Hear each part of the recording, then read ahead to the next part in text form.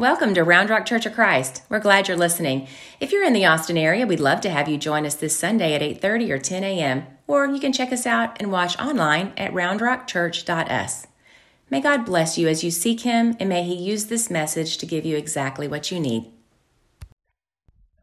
There will come a day when my sermon introduction does not include a movie reference, but it is not this day.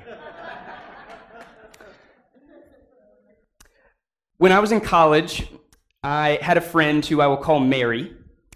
Mary was an international student who was a part of the campus ministry that I went to. And because of the culture in which Mary was raised, she had been exposed to Jesus' life very little. And so somewhere along the way, either Mary asked or one of our friends suggested that we watch the movie The Passion of the Christ. Now, if you're familiar with that movie, then you know that The Passion of the Christ quite graphically portrays the suffering that Jesus endured leading up to his crucifixion, and then also portrays his crucifixion as well. It's an extremely intense movie, if you have never seen it before. And for that reason, it's not one of those movies that you can watch and then just go about your day as normal after watching it. So anyway, one night, Mary and some of our friends got together and we watched The Passion of the Christ. And after watching it, I gave Mary a ride back to her apartment. Now, you need to know about Mary that she is probably the most exuberant person I've ever met. Like, smiling all the time, like so positive, so much enthusiasm.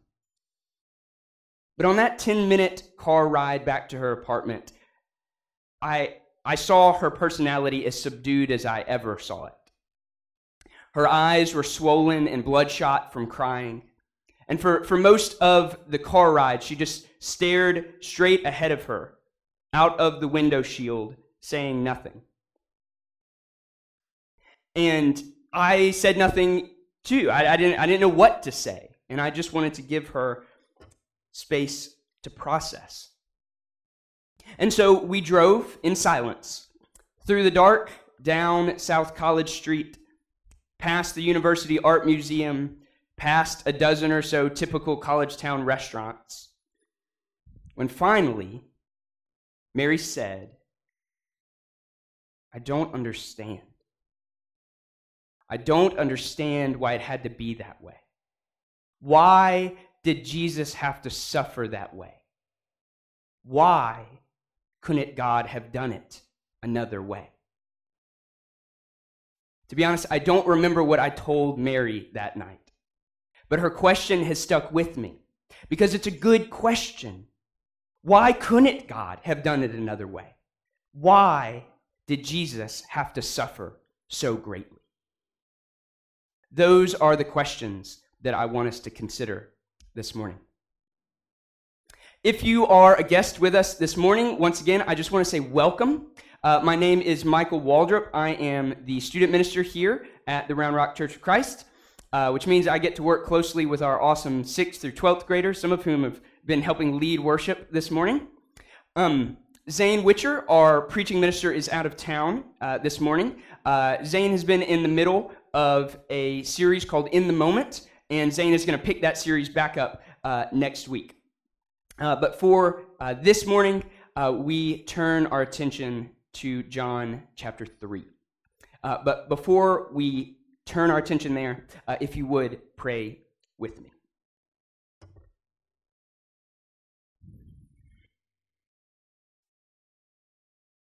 Triune God, would you give all of us attention to hear clearly what you are saying to us? Would you give us humility to admit that there are areas in which we need to grow? And would you give us courage to be transformed in the way you desire to transform us? Father, Son, and Holy Spirit, all honor and all glory is yours, now and forever. Amen. As Renee mentioned just a few moments ago, the passage that she read was John chapter 3, verses 11 through 15. Now, you should know that this passage comes in the middle of a particularly mysterious conversation between Jesus and a man named Nicodemus. And Jesus has been trying to explain to Nicodemus what must occur for a person to enter the kingdom of heaven. But just to be honest, Nicodemus is struggling to track with Jesus. He's pretty confused, and he expresses that confusion. And so in a very Jesus-like way, Jesus responds to his confusion just by saying more mysterious things. And in the middle of Jesus' response are two verses that I really want us to hone in on this morning. Specifically verses 14 and 15. And so, once again, these are those verses. Jesus is speaking, and he says this: "Just as Moses lifted up the serpent in the wilderness, so must the Son of Man be lifted up, that whoever believes in him may have eternal life." Now, two quick clarifying points, I should say, about these verses. First thing, this title, Son of Man. There's a lot more that could be said about that title, but for our purposes this morning, I'll just say this: it's just a title that refers to Jesus, right? So when Jesus says Son of Man, he's talking about himself. Second clarifying point: Jesus refers to this instance where Moses lifts up a serpent in the wilderness. Now Jesus is referring to a story from early on in the Bible, Numbers chapter 21 to be specific. And I'll just be honest, it's kind of a weird story. It's a little odd. The Spark Notes version is this: Moses, who was the leader of the people of Israel at the time, follows God's orders to make a snake out of bronze, and then he lifts it up on this pole so that any time that an Israelite is bitten by a poisonous snake, that Israelite will look at the bronze snake lifted up on the pole, and they'll live instead of dying from the snake bite. Like I said, it's a little bit of a weird story. But for the purposes of the context of our passage this morning, Jesus' point is this. He's saying that just as the Israelites found life by looking to that bronze snake that was lifted up on the pole, so all people will be able to find eternal life by looking to Jesus when he is lifted up on the cross. Right? Jesus is saying that eternal life will be found by people looking to him when he is lifted up on the cross. But I want to highlight Jesus' kind of specific word choice in these verses. You may notice that he doesn't say that the Son of Man might be lifted up. He doesn't even say that the Son of Man will be lifted up. No, instead he says the Son of Man must be lifted up.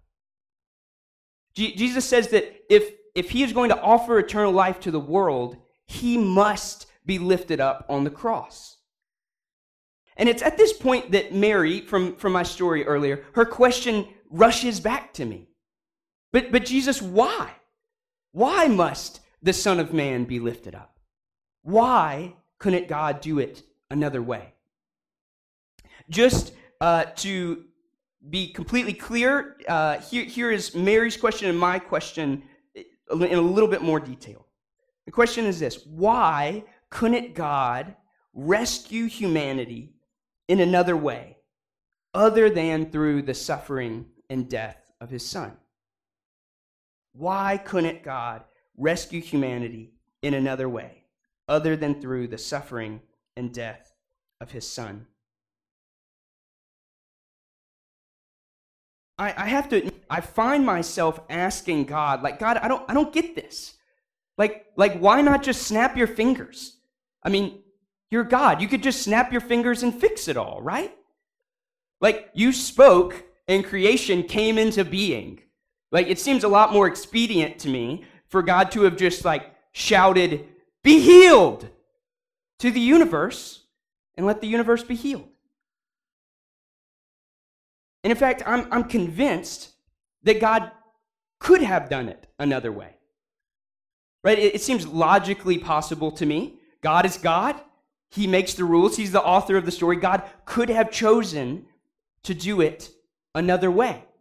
And frankly, in a way that would have been without so much trouble. God could have done it without taking on a human body, without living and loving for over 30 years, without going to the Garden of Gethsemane and sweating blood over anxiety of what he was about to experience.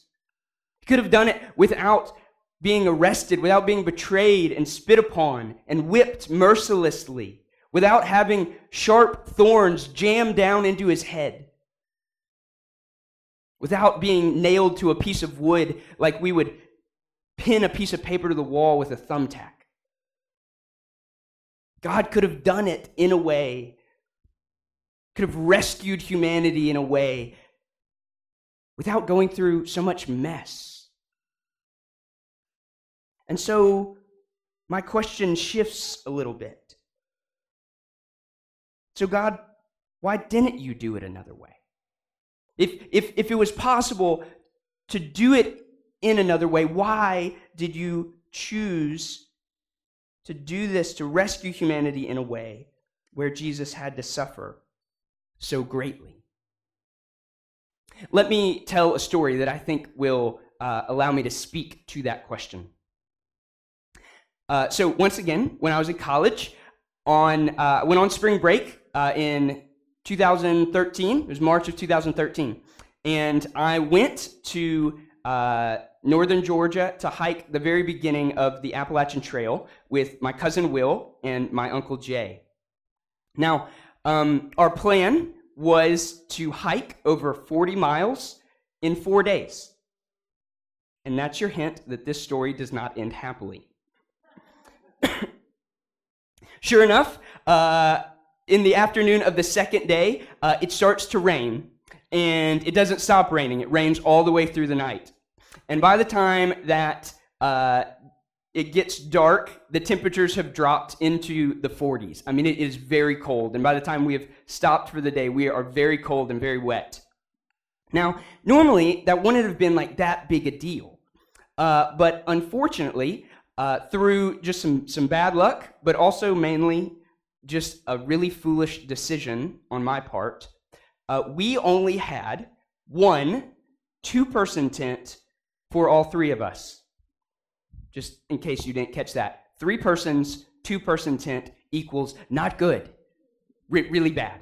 And that's especially true because like if you've ever like used a 2-person tent, you know that it's like a 1.5-person tent, right? Like even for somebody who's pretty small like me, I'm like 1.5 persons, like 1.5 toddlers? Like who designed this? Anyway, suffice it to say that it was one of the most miserable experiences of my life. We can't sleep outside unless we want to die from hypothermia. And so we all crammed into that tent. Elbows in backs, knees in thighs. We broke every rule of personal space ever established. It was terrible. And while we had been quite cold and wet on getting into our our tent, after about an hour or so, because of our body heat and because of how much moisture we had brought into the tent, it felt like it was 85 degrees and 95% humidity. I mean, it was so hot and muggy in this tent that I sucked cold air from the outside through the mesh in the side of the tent because I was so desperate to just get a little bit of cool air. I laid there awake for 6 or 7 hours, just desperately wanting to fall asleep. And if you've ever been in a situation like that, it's just terrible. Like when you so desperately want to fall asleep and you cannot get to sleep. And I laid there without any hope of the days to come being any better. We still had over 20 miles to hike. I'm like, we just got this like 1.5 person tent. Like this is going to be miserable. And I'm just laying there mad at the world that I have to spend my spring break this way. And as I'm laying there, a picture pops into my mind. And it was this picture. Perhaps you have seen this picture before. This is a 1791 diagram of the Brooks slave ship. And it demonstrates the just almost unthinkably horrendous conditions in which enslaved peoples were transported during the Atlantic slave trade. In fact, one source that I read said that more than 1 out of every 10 people would not survive the journey on ships like these.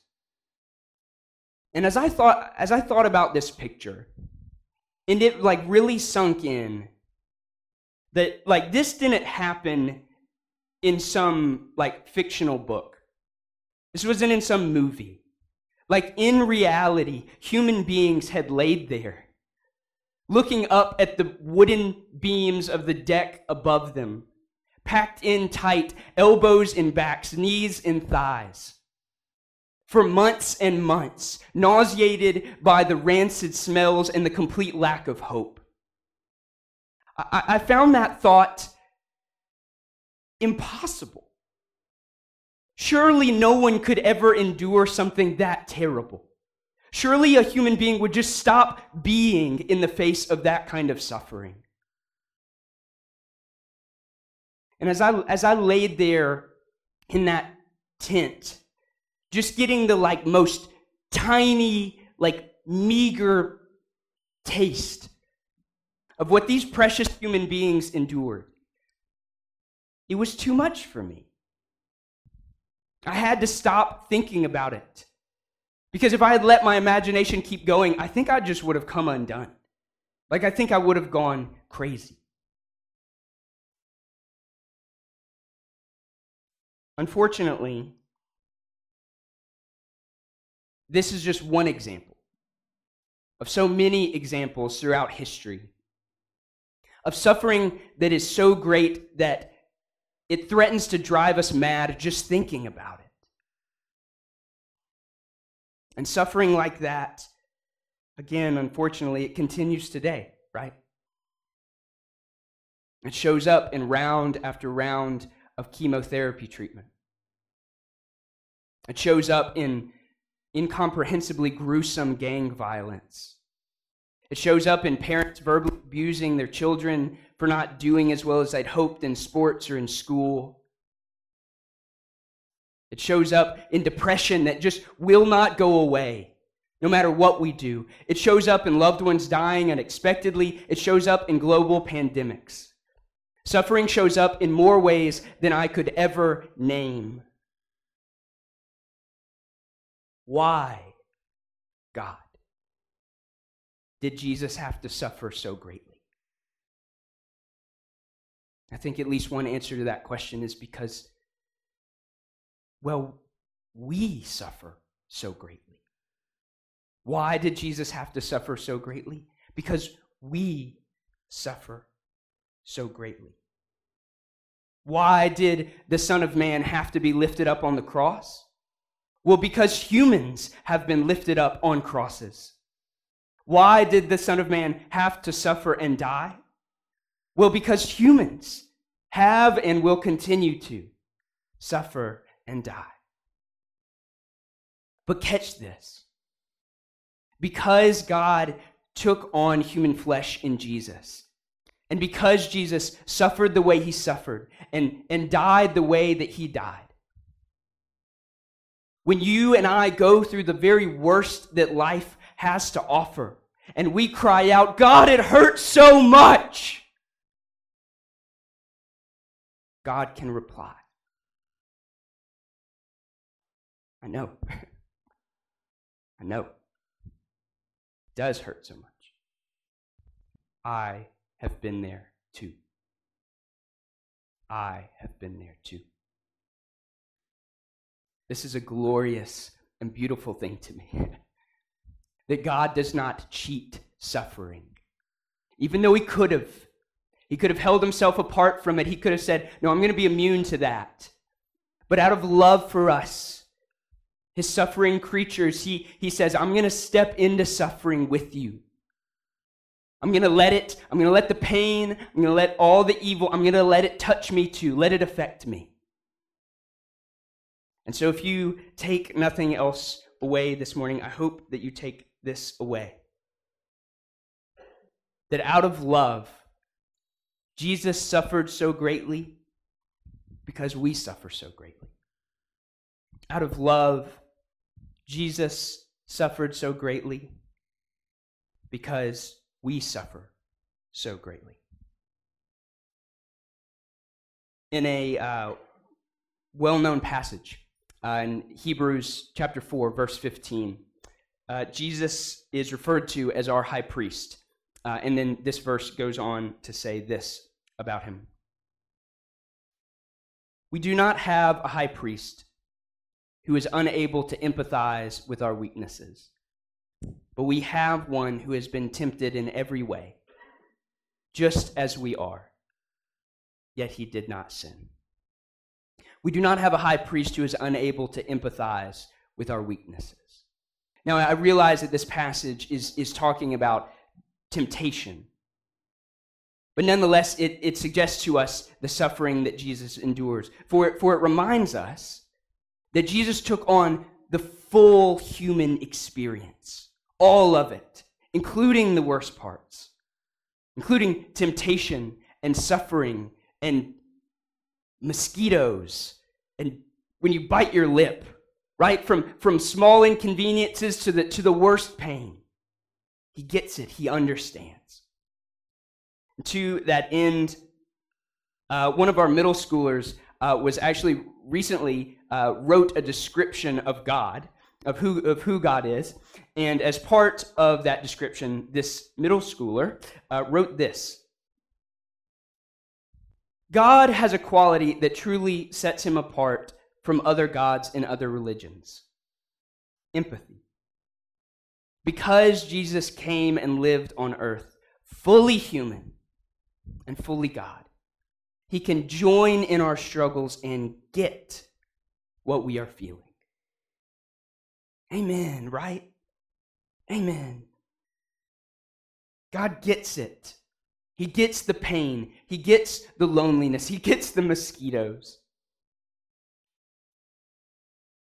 And it is God's ability to get it because he's lived it, because he's experienced it. It's God's ability to get it that, to me, is actually one of the best responses to one of the thorniest questions there is for those of us who believe in God. And that is this question: how can a good, powerful, loving God allow such pain and evil to happen? This is called the problem of evil by theologians and philosophers. And I admit I've found myself asking this question a little bit more often over the past couple years. I would imagine that for plenty of people in this room, 2020 and 2021, for that matter, have caused you to ask this question a little bit more often. And if you haven't asked this question before, I suspect that something in life will cause you to ask this question at some point. Right? Why? Why would a good God allow such pain and evil to harm the life of the world, to harm your life, to harm my life? I don't know. I don't know. I have some guesses, I have some propositions that I don't have time to get into this morning, but ultimately it remains a mystery to me. But I do know this, that God in Jesus allowed the same pain and evil that harms the world to harm him. God in Jesus allowed the same pain and evil that harms the world to harm him. And while that doesn't clear up the mystery to me, it does help me bear the mystery a little bit better. I'll close this way. As I was preparing this sermon, an image, a short story, I don't know, kind of made its way into my imagination. I think it was very much influenced by the hiking experience that I shared a few minutes ago. Because in this image, I saw myself sitting kind of huddled down, surrounded by humans as far as I could see. Men, women, and children, like everywhere, all around me. And we're sitting there, and it is almost freezing cold outside. It's in the 30s or 40s, and frigid rain is just pouring down upon us, just relentlessly. So much so that water has risen up past our shins. We're just sitting in it. It's piercingly cold. And I admit, I'm ticked. I'm furious. This is misery. And then I see him. Just like a few people over from me, there is Jesus. And he is sitting in the same water, and he looks just as miserable and in just as much pain as the rest of us. And I make eye contact with him, and I give him this like confused look, and then I half ask, half curse, "Why don't you just turn all of this off? You'd be a lot warmer too, you know."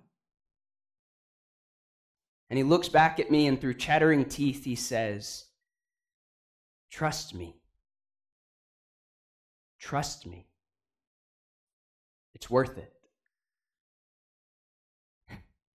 And I just stare back at him, not understanding. It makes zero sense to me, Jesus, how this could be worth it. And yet, he's out here in it with us. He's out here with us in it.